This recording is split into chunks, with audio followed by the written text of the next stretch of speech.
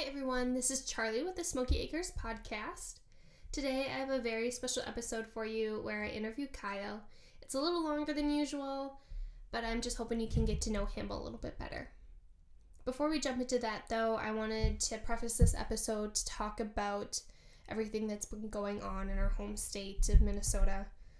We had a terrible tragedy and things have gotten pretty chaotic this past week. Frankly, I am overwhelmed with emotion by the events, so I don't have that many words, and I'm going to keep this short. I am so incredibly proud of my friends and family who are using their voices and taking action.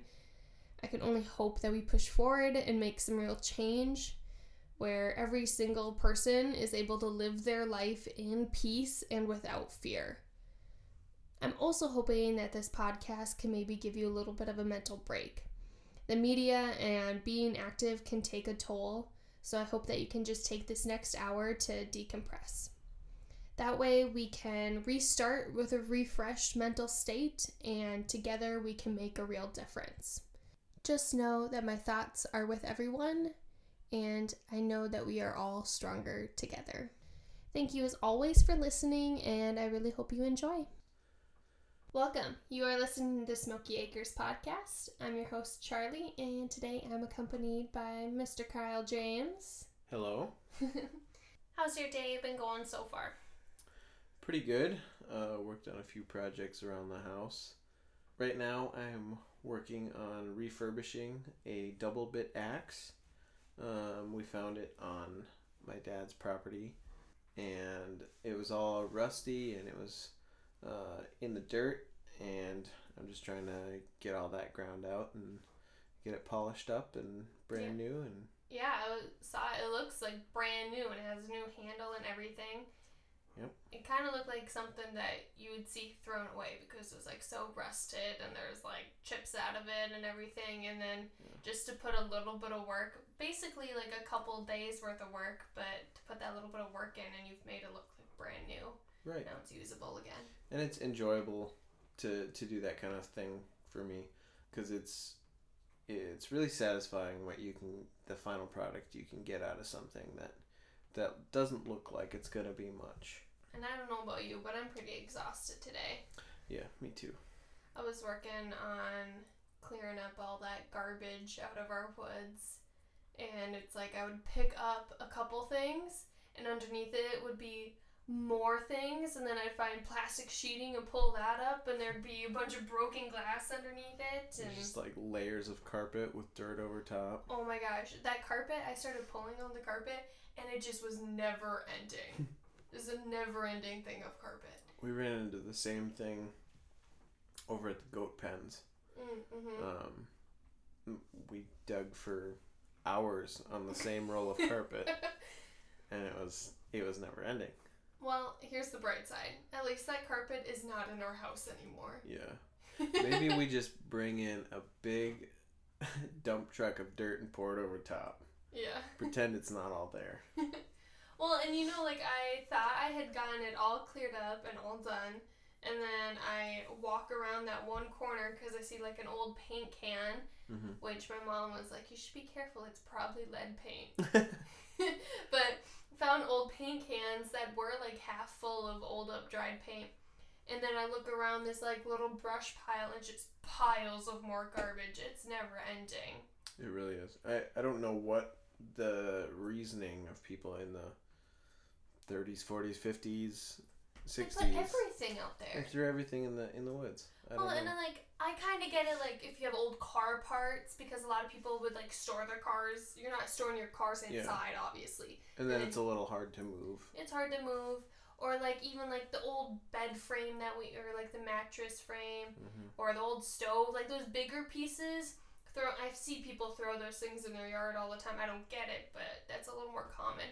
But the amount of glass and plastic and metal and all this stuff that's out there, it's insane. It was all their garbage. Yeah. And we find baseballs and tennis balls and golf balls and all sorts of stuff. So I assumed that there were kids here at some point playing in amongst all that glass in the woods. Like, well, what were they thinking? In the main part of their yard, too. Mm-hmm. Or what I imagine the main part of their yard would be. Yeah. So were they just like having to navigate around the world's largest garbage pile in their yard? Yeah. They were not barefoot kids, I hope. Well, and I imagine too, though, like, then sanitation systems weren't as, like, established. Yeah. So they maybe didn't have a garbage truck coming every week, and maybe the dump was too far away to haul all that garbage. Yeah. Or maybe it was just, not something they wanted to pay for. Right. That's true. What are you drinking over there? Summit Saga. It is one of my staples and one of my favorite beers. It's like a good price too compared to a lot of. Right now. Yeah. Maybe we'll do a Mount Royal Bottle Shop ad here. Right now they've got Summit Saga 12 packs for $12.99. That's a steal. So I stocked up. That's our ad for this episode. But I'm trying this Sierra Nevada Wild Little Thing. It's their sour ale. It's pretty good. Not one of my favorite sours, but it's still a good sour. Yeah. I don't know. I have a hard time liking anything more than the Wilderness Tuxedos. Those are really good. Yeah, they're not going to pay you for that ad. No. Well, it's just my honest opinion. It's really good, but it's like the Wilderness Tuxedos are just like next level. Yeah. Alright, so Kyle, I know most of this stuff about you, but for everyone else that doesn't, get to know you a little bit better. So you're a tattoo artist? I am. And how long have you been tattooing for? Well, up until a couple months ago, for a little over 4 years. Does that include your apprenticeship? No, my apprenticeship was, I think, 14 or 15 months before I started tattooing. Okay, so you've been in the industry for 5 years and actively tattooing for just over 4 then. Correct. Okay. And what would you say, what do you like best about being a tattoo artist? Instant gratification. I like that I can come up with the design in a short amount of time, put it on someone's skin, and tattoo it within a couple hours, and I get to see the finished product right away. And it looks as good as it's ever going to look that first day or even the second day. So it's, I don't know, it's very satisfying to me. Versus doing a painting or something that takes a long time, or Yes, that bothers me a little. I don't have a great amount of patience. So I have a hard time with things like oil painting and stuff like that. I kind of like to rush through things if I can. And that specifically is why I started doing traditional joinery and woodworking, so that I can slow myself down and have to take my time and grow my patience a little bit. I would say though, even though you have the instant gratification of tattooing, that you necessarily rush through it. It's just a quicker process. Yes. When I do other forms of art, I do them quickly. I don't slow down. I just kind of paint fast and get it done. And if it needs more refining after that, I'll come back to it. But if I'm gonna paint for an hour, I'm gonna do a lot in an hour. So what is it about tattooing then? You've tattooed for a whole entire day before. Mm-hmm. Why do you have the patience to do that? I have no idea. Maybe it's also the monetary benefit of it. That adds a little bit, obviously. There's a little incentive there. A little bit. So what would you say is something that bothers you about tattooing? Some of the trends, some of the tattoo trends kind of bother me, but I don't want to talk crap about any specific tattoo trend, because it's not something I would want any of my clients to hear in case they want a specific tattoo like that. I don't ever want to talk poorly about something like that. So I will respectfully decline to answer.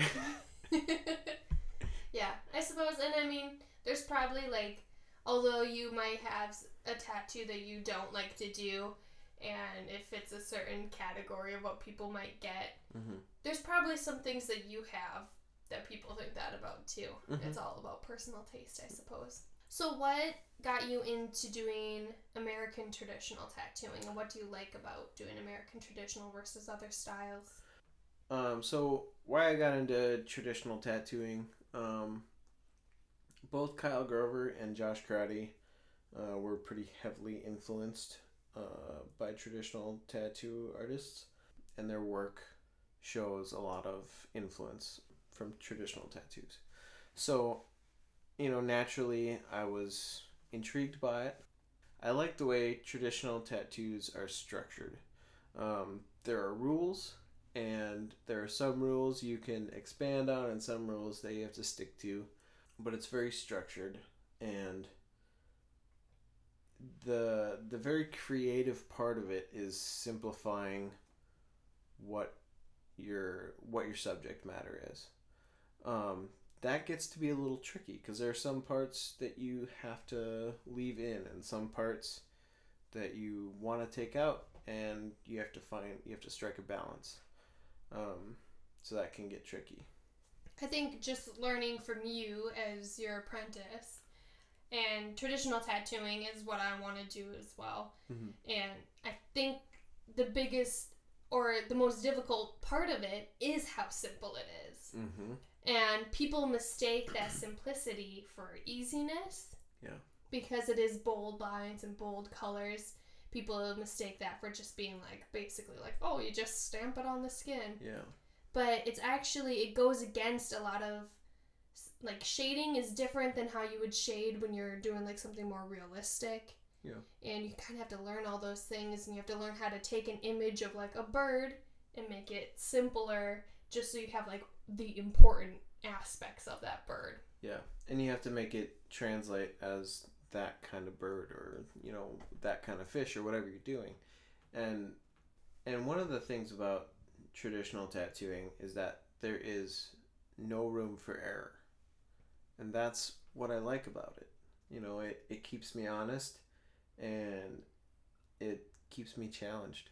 Yeah, I think that's really cool, and I think that's one thing too about why I want to do it, is because I like to add lots of detail into whatever I'm drawing, so it's just like an extra challenge to try to simplify.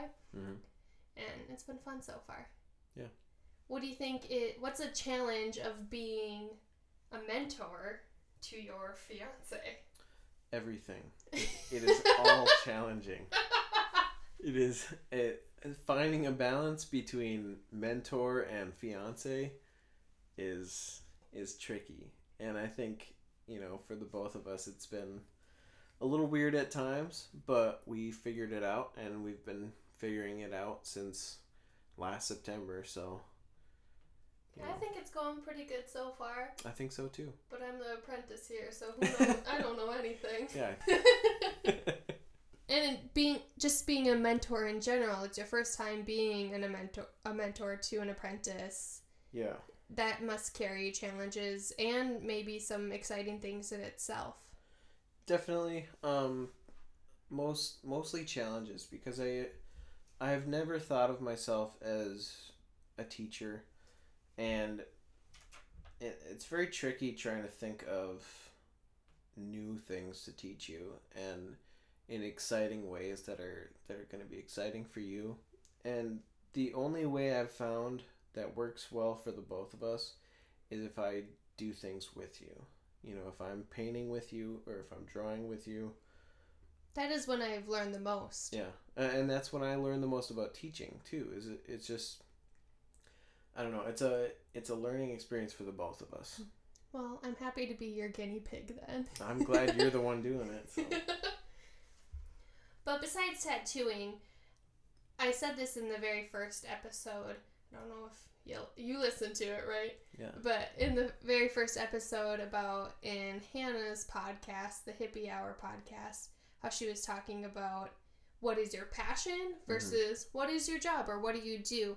Because although you are passionate about tattooing, you really like tattooing, it's not really like your only passion. You have a lot of passions that I think make up who you are more so. And so I kind of want to talk about those a little bit. So first off, I think when I think of you, I think of woodworking a little bit. And you kind of touched on like the traditional joinery and everything. What led you into woodworking? Because when I met you, you weren't woodworking. No. The very first thing I made were these racks for the back of my truck, so that it was basically like a trunk that I could store things in the back of my Nissan Xterra. And then from then I got a new truck with a bed, and I made like a camping outfit in the back of that truck. That was pretty cool. That was cool. Except for the fact that you couldn't lay straight in it because you're too yes. tall. It was a 5'8" bed, and I'm a little under 6 foot, so I had to lay diagonally to stretch Just out at all. One minor issue. Yeah. But it was fun, and it was really enjoyable, and from there my interest only increased.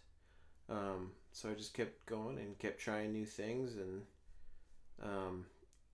I don't claim to be an expert in any sort of woodworking, but I will always try new things. So even though I'm focusing on traditional joinery, that doesn't mean I know anything about it. Well, I mean, you're learning. Yes. And I'm just learning, and I'm just trying things, and a lot of them fail. One of the projects I was working on today failed. Because I don't have drill press, I drilled right through the side of what I was making, so that was fun. But that's part of it, and that helps with my patience as well, because I just take a look at it and I'm like, well, there's nothing I would have done different. Right. It just didn't work out. Well, I mean, do you remember one of the first things we ever made together is what our headboard is right now? Yeah, it's horrible. It is not good. We made it in the yard of our duplex, which wasn't even a yard. And we bought a box of like barn wood, Yeah. which is like which we would never ever this do. Insanely expensive barn wood, air quotes. It's like pallet wood that's made to look different colors. Yeah, basically. it's just stained different colors. It's terrible. Yeah. And it's like $25 a box. We need like 3 boxes for it. And then we like just positioned them offset from each other and like drilled them into a couple boards. Yeah. And unfortunately, I haven't gotten to a new headboard, so that's still our headboard. It's been on our to-do list for a little while. A long time. But to be fair, we have done so many other things around here that I think we can cut ourselves a little slack. Just a little. So, what interests you about doing traditional joinery? Or just traditional woodworking? It's just challenging. I think I like to make small things with traditional joinery. Things I can move around and work on a little bit here and there. And especially like really small things that I can finish in an afternoon, because I do kind of still like that instant gratification here and there. While I am working on bigger things, I need that every once in a while to just finish a quick project. I've also kind of noticed a trend in a lot of things that you do, that although you use power tools, you like to do things that go back to really early traditions. And I think that's what intrigues you about blacksmithing and forging. Yeah. And also intrigues you about doing traditional woodworking. Yeah. I like to use hand tools, and the older the better. I've been refurbishing a handful of different hand tools. One of them I got from Nathan. I don't know how to pronounce his last name. Schressengast, I believe, but it's just a jumble of letters. Yeah, it's a long one. But he gave me this. What is it called? It's a draw knife. And so I just refurbished the draw knife, and I actually just used it to seat the axe today, so I needed it to carve down the end of the handle a little bit to fit it on. That's cool. Yeah. I like to use a lot of things from antique stores and just refurbish them a little bit. Sand down the wood and re-oil them, and get the blades a new edge, and take off the rust and make them good as new. In fact, I think that's a trend just in our lives in general. I mean, our coffee grinder, we got in an antique store. We get things from the materials recovery center and repurpose those. We just instead of going to a store and like Target and like buying a dresser or buying a thing to hang something on or whatever, it's fun to like go somewhere and have to find what you're looking for, and it might not be perfect, and then you make it into what you want, and just like is so much more rewarding. It's very rewarding. And it's fun. Yeah. We have fun doing it. And it's fun to, every new tool I find in an antique store is a new opportunity to learn about that tool and to learn about refurbishing a new tool. So there's people out there who have done it before, and it's all on YouTube, and it's very helpful. And, it's just a new opportunity to learn more things and pack more information into my tiny mind. Well, and YouTube, honestly, is one of the most helpful tools.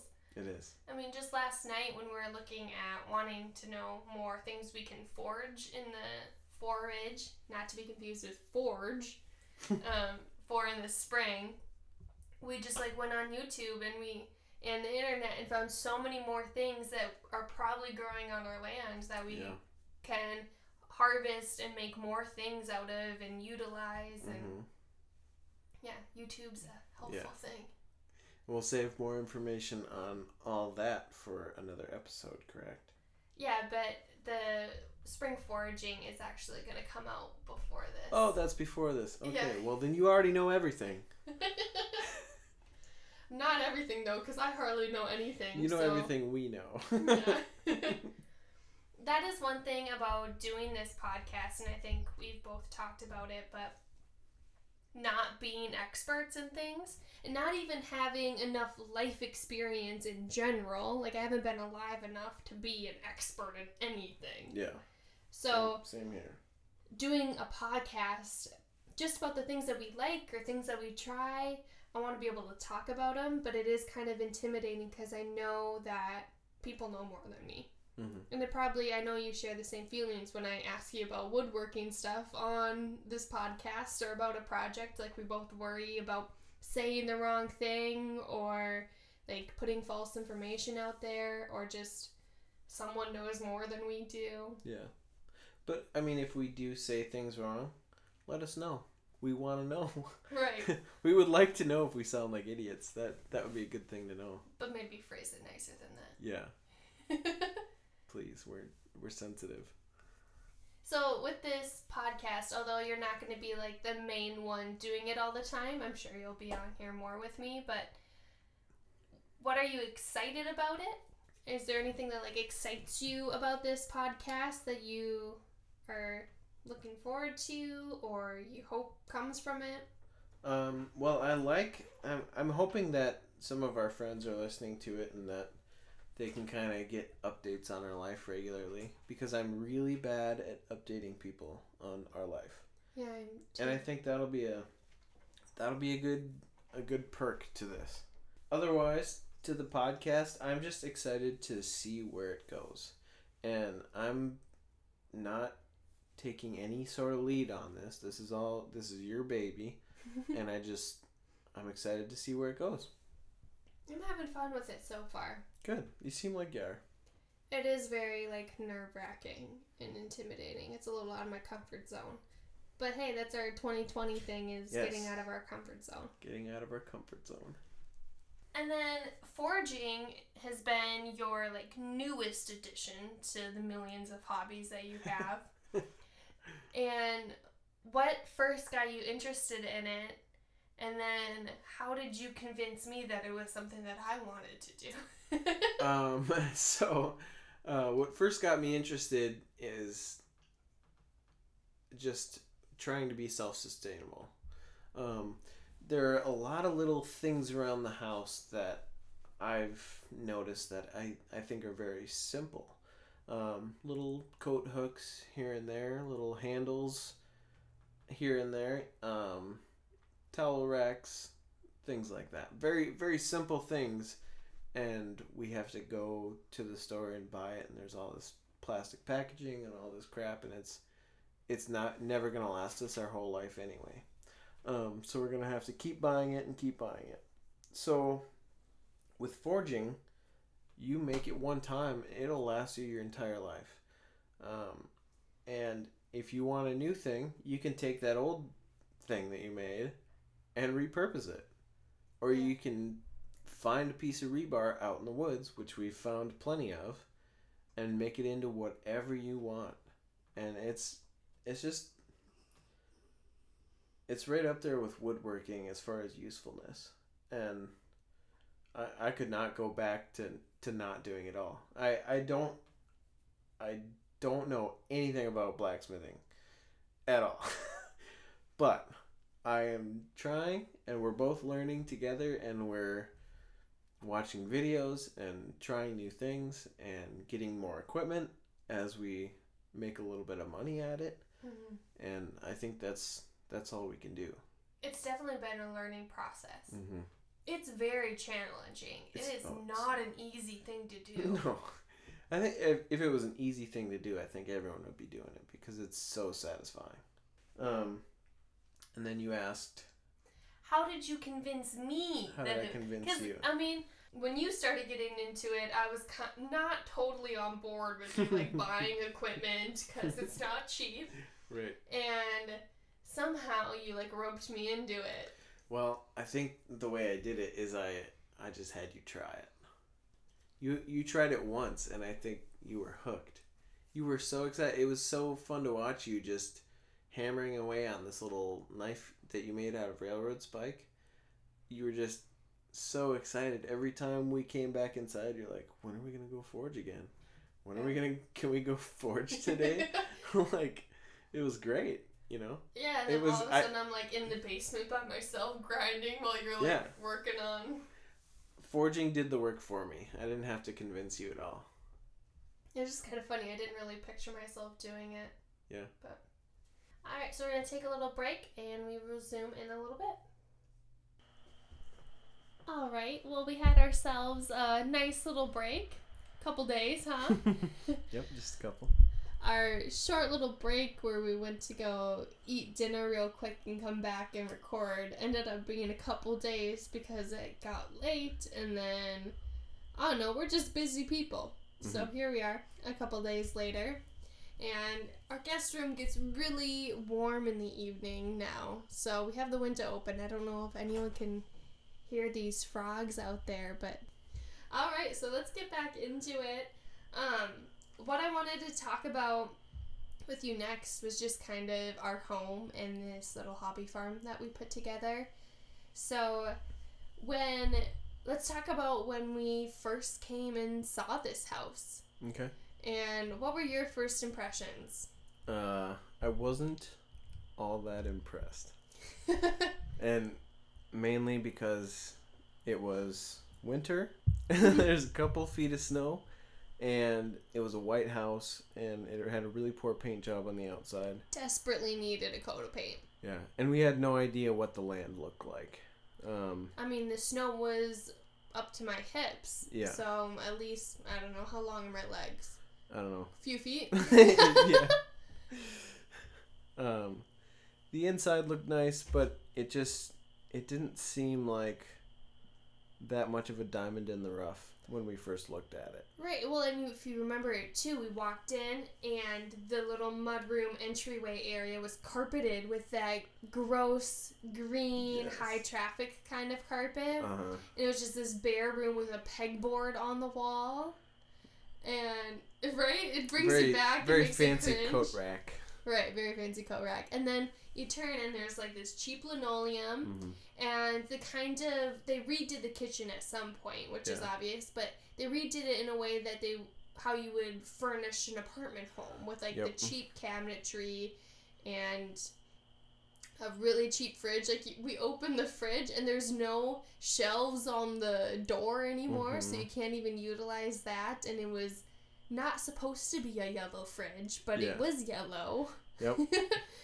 So I think those being your first impressions walking into the house, it's not that sellable. Yeah, and there were a few things I really liked. I liked the woodwork in the house, and that's what sold me when we turned into that dining room and living room, when we saw the built-ins and the woodwork and that was hardwood floors and the dresser in the bedroom. Right. That is so cool. Built-in dresser, and those drawers are what, like 4 feet They're deep? They're like 4 feet deep. They're ridiculous. They're like 4 feet square and at least you could have fit a me foot in one of deep, them. Yeah, definitely. How many times has our cat been in there and we looking all over for the dang thing? Mm-hmm. The balcony was another selling point for me because I knew I would love that during the summer. So as springtime came and the snow started to melt, and you remember that we saw all of a sudden there's this huge rock in our yard, and we had tiger lilies and peonies and all sorts of things start to bloom. Mm-hmm. What kind of feelings were you having as things started to turn green around here? Oh, just pure excitement. It was just I wasn't expecting it to be that good.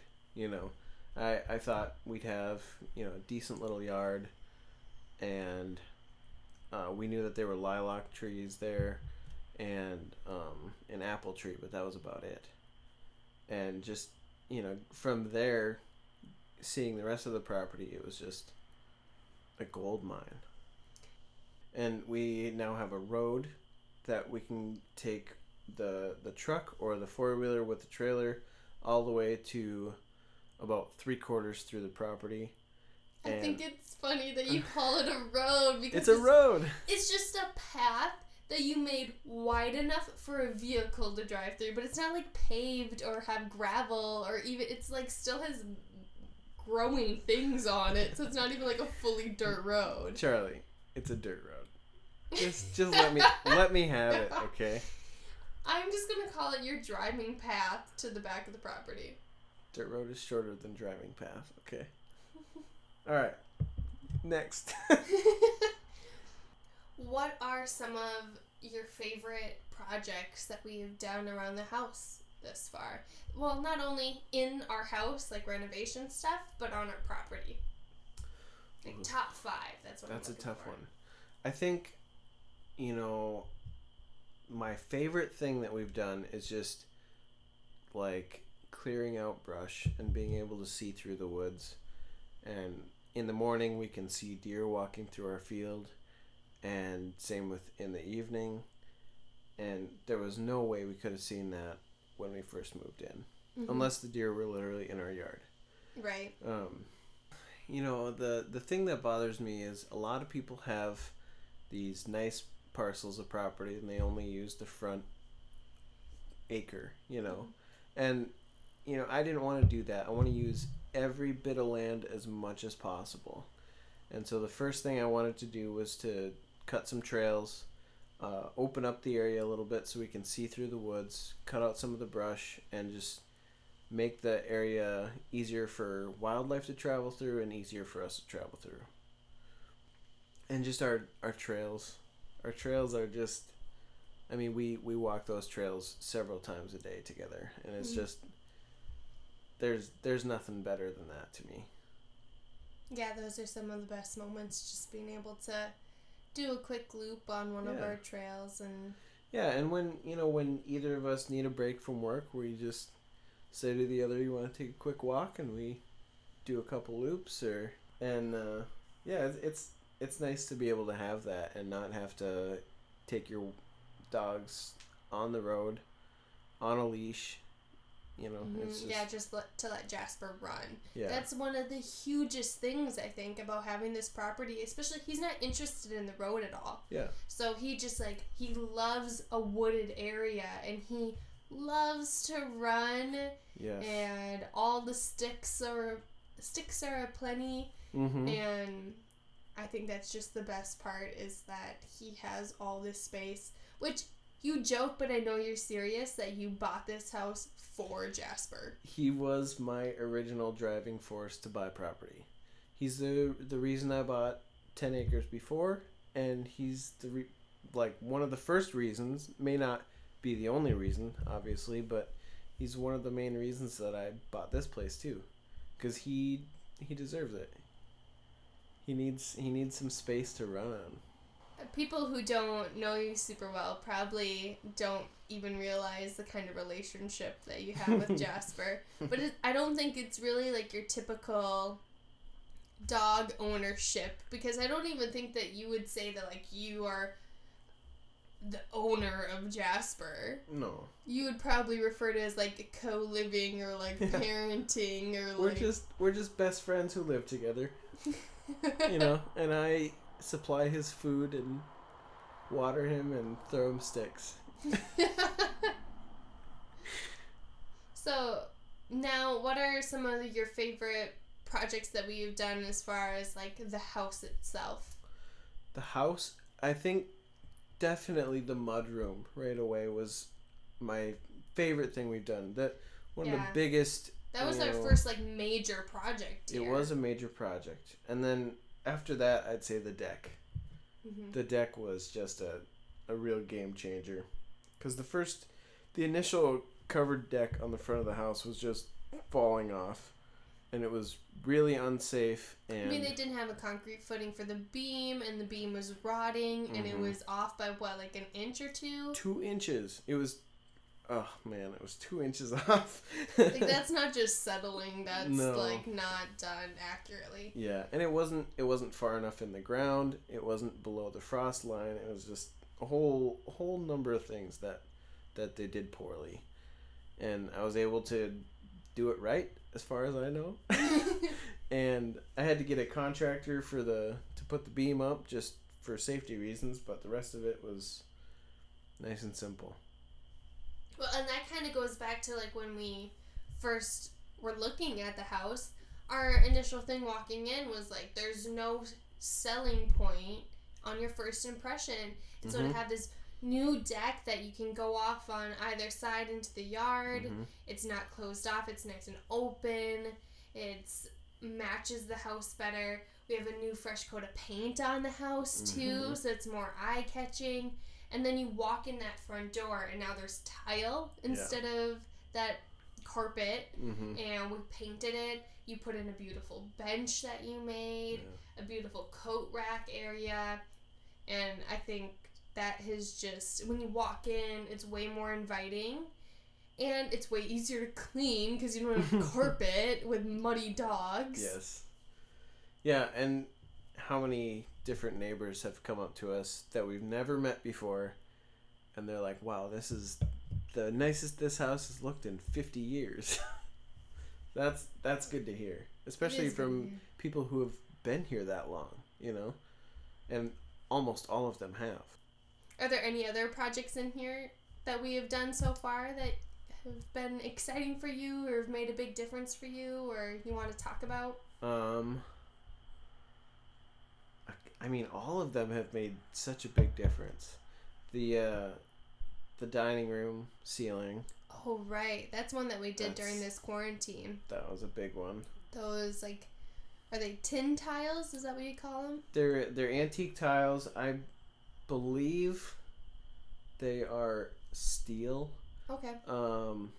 But they could be copper. I know that antique, it's hard to tell. I don't know for sure, but nowadays they make them out of plastic, and they're just not as good. Well, they're so expensive. They're still extremely expensive. Like, they're almost the same price as this, like, actual, like, steel or copper. It's like 2 cents a material, and you pay $40 for this 2 foot by 4 foot. And it just, like, these, I'm just going to call them tin tiles because it's easier for me. But these antique tin tiles that we have up there just fit the aesthetic of an older home a lot better. They're going to last a lot longer. And it really did change the whole dynamic of our lower level and then painting our living room too. And yeah, it just has really made it more comfortable, more inviting. And I'm really excited. and also nervous to tackle that kitchen because once we do that, it's going to be like a totally new home.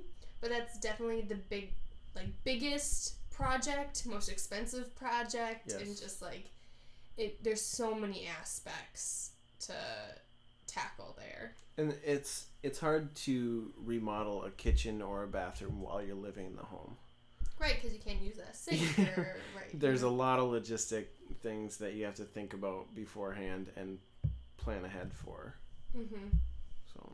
Well, I mean, we lived in a camper at one point out of a cooler and only had a cooler, so I think we could probably make it work. Yes. Not having a kitchen for a week or two. It would have to be during the summer though. Right, when we can cook outside. We can cook outside, yeah. I mean, we can cook outside in the winter too. It's just not as fun. Not nearly as fun. So looking into the future, what are things that you are hoping to do with the outdoor spaces or indoor spaces? What are projects that you are on your to-do list that you're really looking forward to, or ideas that you've had?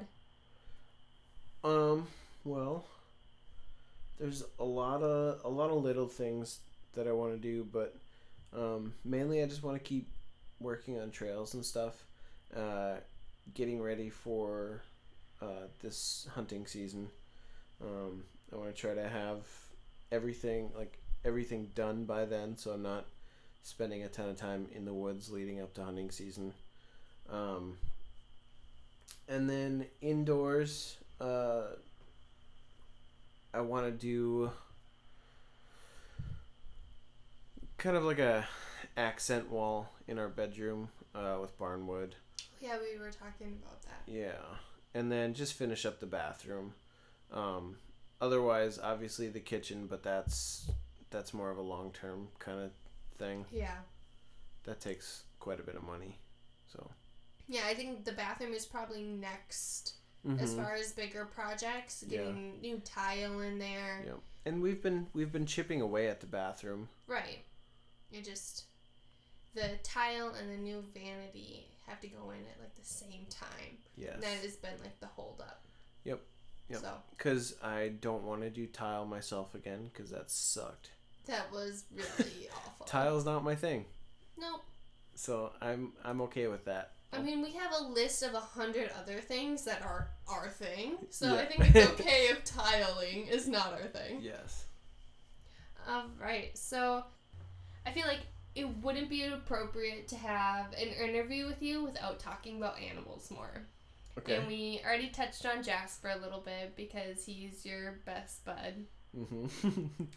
But you've always had this kind of special connection with animals that I really can't relate to because I didn't grow up with animals. Yeah. I didn't own anything, but you grew up with animals, and what kind of animals did you grow up with?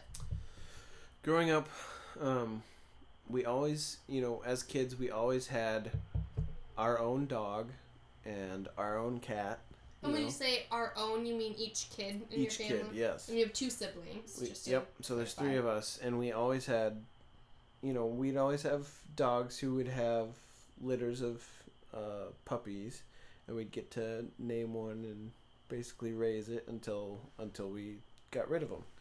And so we cycled. And when you say got rid of them, you mean sell them to a different family? Yes. Or, okay. Yes. So we always had lots of animals. When I got into upper elementary school, probably 4th and 5th grade, I started getting into chickens, and I almost like a collection. As a kid, I had a keychain collection where my family members would go on vacation and bring me back a keychain, and I'd hang it on a pegboard. Yeah. You had a bird collection. I did. I didn't have people going on vacation bringing me back birds, but that'd be a little weird. But I had, quail and. What kind of quail? Let's see. I had bobwhite quail. I had scaled quail. California quail. My quail are temperamental, and none of them lived all that long, so I had a hard time taking care of them. They're not as hardy as chickens in a northern environment. And how old were you? Probably 5th grade. Okay, so I mean, Maybe I feel like it'd be 6th. difficult to really understand an animal's needs if they're more of like an exotic kind of animal, like a quail or And like... we didn't have internet until I graduated from high school at my parents' house. So, there wasn't a way to find out these things unless you knew about a specific book. Right. So even going to the library, you had to know like the title, or you could just browse books and read a ton of books, but you had to know the exact information that you were looking for. So it was hard to take care of those things without all the information that we have access to now. And besides quail, what other kind of birds did you have? I briefly had a grouse, but I let him go. Like a wild It one? was a wild one that got into my chicken coop, and I grabbed him and brought him inside and gave him a little bath. You gave him a bath? Yeah. And then I had a duck. Why did you think the grouse needed a bath? He was all dirty from running around the bottom of the chicken coop.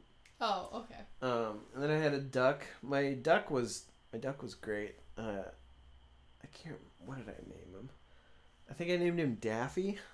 Like after Daffy Duck? Yep. What kind of duck? He was a khaki Campbell.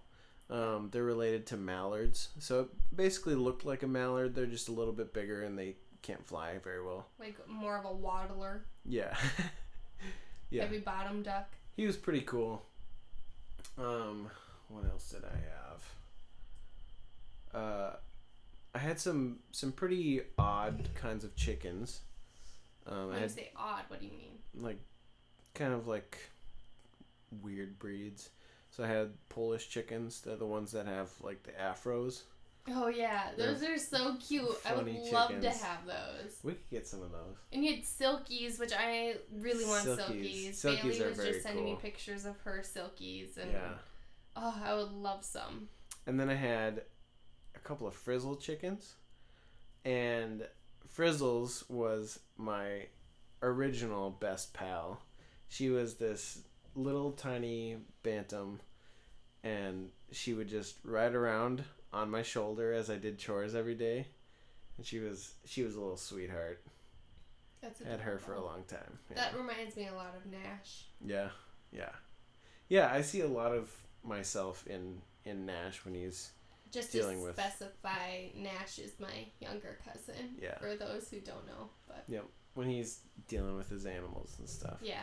I mean, I had just as big, if not bigger, of an animal collection as he does. So. Mm-hmm. So besides birds, your family also had horses for a while? Yeah, we had horses until I was in like middle school, and they were a lot of fun to be able to ride around. We spent our weekends riding and walking them around and stuff like that, and we had a little corral that we could do laps around. We had a couple of ponies, little one of them was a miniature pony, and then we just had like a quarter horse kind of pony, I think she was. Coco, she was a sweetheart too. You could throw a 3-year-old on her and she'd just walk around the corral real slow. See, that is so cool to me. I have one picture of myself as like a toddler on a horse. Yeah. But I don't actually have any memories of me riding a horse. I don't know if I've ridden a horse. Like, actually, I think maybe I was just put on the horse for the picture. Yeah. But that's something like you grew up kind of riding horses, and I don't even know if I've ever ridden a horse before. Yeah. We got to get you on a horse. So, horses, dogs, your family's always had lots of cats. Yes. There's always cats around. They're kind of just like barn cats, but they have a pretty good life for barn cats. And then we had goats. We had sheep for a while. Oh, I didn't know your family had sheep. Yes, my brother and sister had to share one sheep, and I got a little black sheep. I named him Blackie. I was very creative at that point in my life.